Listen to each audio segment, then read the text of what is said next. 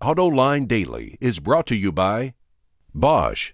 The number of clean diesel models in North America will double by 2014. Bosch Clean Diesel. Good, clean, fun. Bridgestone. Your journey, our passion. And by Dow Automotive Systems. Improving durability and increasing design flexibility with Betamate structural adhesives at dowbetamate.com. Welcome to AutoLine Daily. I'm John McElroy, and do I have a rebuttal to an internet video that's making the rounds? But that comes later in the show. Now the news. A few years back, the National Highway Traffic Safety Administration mandated that all new light passenger vehicles in the U.S. must be equipped with electronic stability control by this year.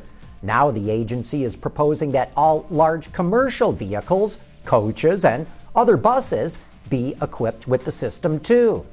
Research shows that ESC could prevent up to 56% of rollover crashes and 14% of loss of control accidents. If it becomes the law, the rule would go into effect 2 to 4 years after it's enacted, depending on the type of vehicle. A new report from Bank of America Merrill Lynch says that over the next several years, Ford will come out with more new models faster than anyone else. For model years 2013 through 2016, Ford will replace 26% of its lineup. But the company is not that far ahead of the competition. GM is next at 25%, and Toyota is third at 24%, while the industry average is a 23% replacement rate. By the 2015 model year, Ford will replace vehicles that make up to close of half of its volume. The study also says Ford's market share this year should jump from 15.3% up to 16%, thanks to new introductions like the Fusion, Escape, C-Max, and Lincoln MKZ. Bad news for Fisker. Top secret investor documents have been made public, and they point to serious trouble inside the company.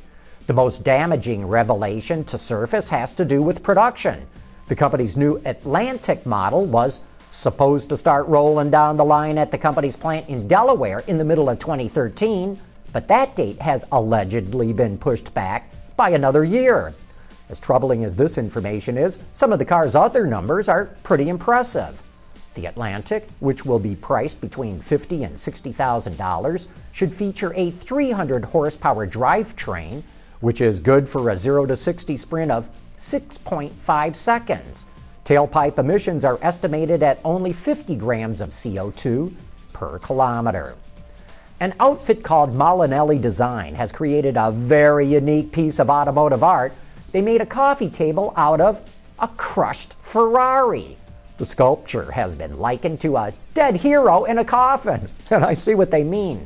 As grisly as it sounds, I'm sure any gearhead would be proud to have this piece of art in their home. We all know that Volkswagen makes cars. The German brand is best known for its iconic Beetle, but did you know it also makes ketchup and sausage? I never knew this until I saw an article posted on Jalopnik. Apparently, VW is in the food business too. It mostly sells the condiment and currywurst at its factories, but they're also available in supermarkets.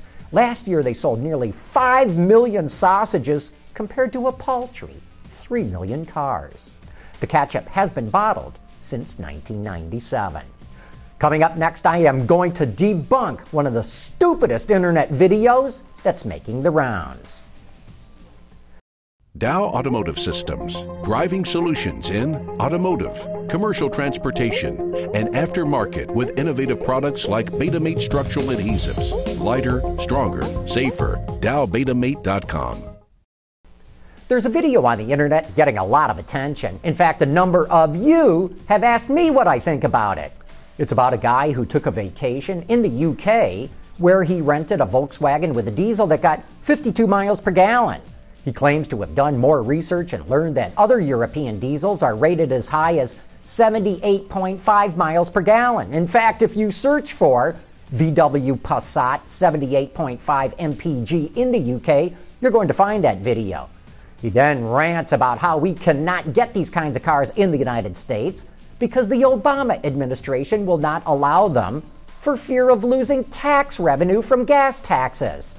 He goes on to say a lot of other things, but too bad this guy has no clue what he's talking about.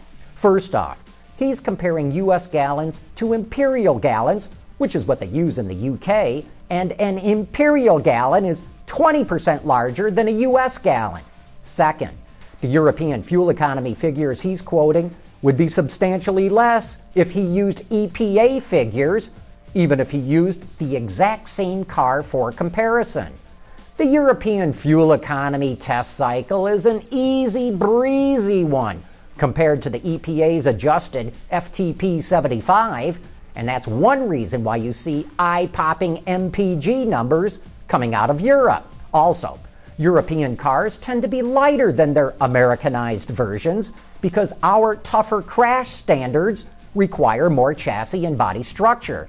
That weight advantage also helps European MPG numbers and performance.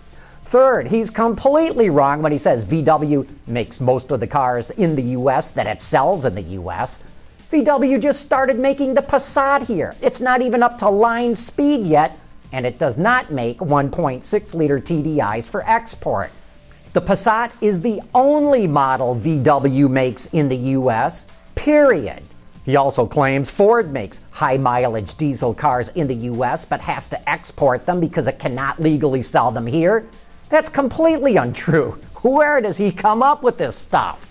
The primary reason why diesel engines are not as common here as they are in Europe is that U.S. emission standards are substantially more expensive to meet than they are in Europe. For this reason, OEMs typically choose one engine displacement that they want to emissionize for the American market. In 2014, when Europe goes to its Euro 6 emission standards, they will pull up even with the EPA's Tier 2 Bin 5 standard, at which point the US and Europe can use the same emissions equipment, and that's going to drive down costs substantially. Diesel proponents in the US forecast that diesel sales in the US will double by 2015 and easily outsell all the hybrids.